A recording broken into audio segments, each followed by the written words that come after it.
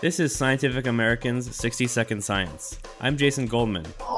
Large mammals can be lost from a particular place by being hunted or by the destruction of their habitat, and the loss of these big animals can greatly affect the rest of their ecosystem.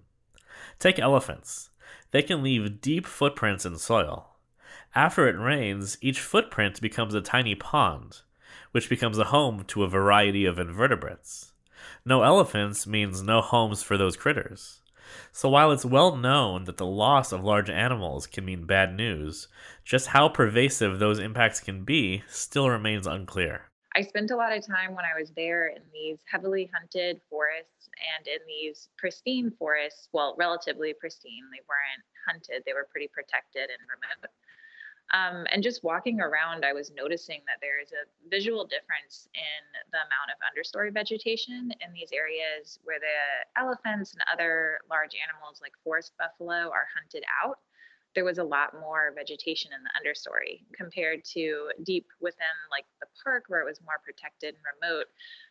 It was a lot easier to walk around. Rice University biologist Thérèse Lamperty, who conducted fieldwork in Gabon in West Central Africa. If overhunting is allowing this vegetation to be released from herbivory and trampling, I was imagining that would probably do a lot to the understory environment and the microclimate that invertebrates are exposed to. So Lamperty and her team compared the understory vegetation and biodiversity within hunted and protected areas in northeastern Gabon. They discovered that areas with fewer large mammals indeed had a thicker understory, as Lamperty suspected. And there were fewer termites, which is not good.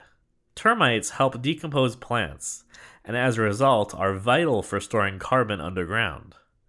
They're also food for a variety of predators. The researchers suspect that the lack of elephant dung and trampled brush removed two important sources of nutrition for the social insects. And that led to a huge decline in termite populations, down by more than 99%. The results are in the journal Biological Conservation. But with termites gone, other organisms picked up the slack. The termites and invertebrates on the forest floor that we had been sampling, they were contributing less to decomposition in the hunted forest, but the overall rate didn't change. So maybe fungus or something else is able to pick up the slack. In other words, while the community of organisms that break down dead plants is different in hunted versus intact ecosystems, the overall work that they do remained fairly constant.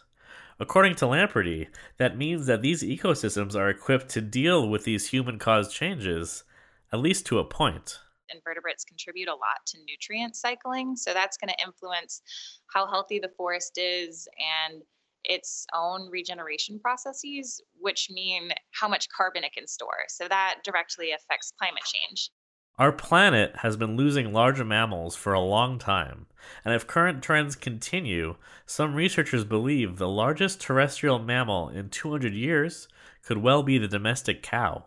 And we need to understand what that world might look like. Thanks for the minute. For Scientific American's 60-Second Science, I'm Jason Goldman.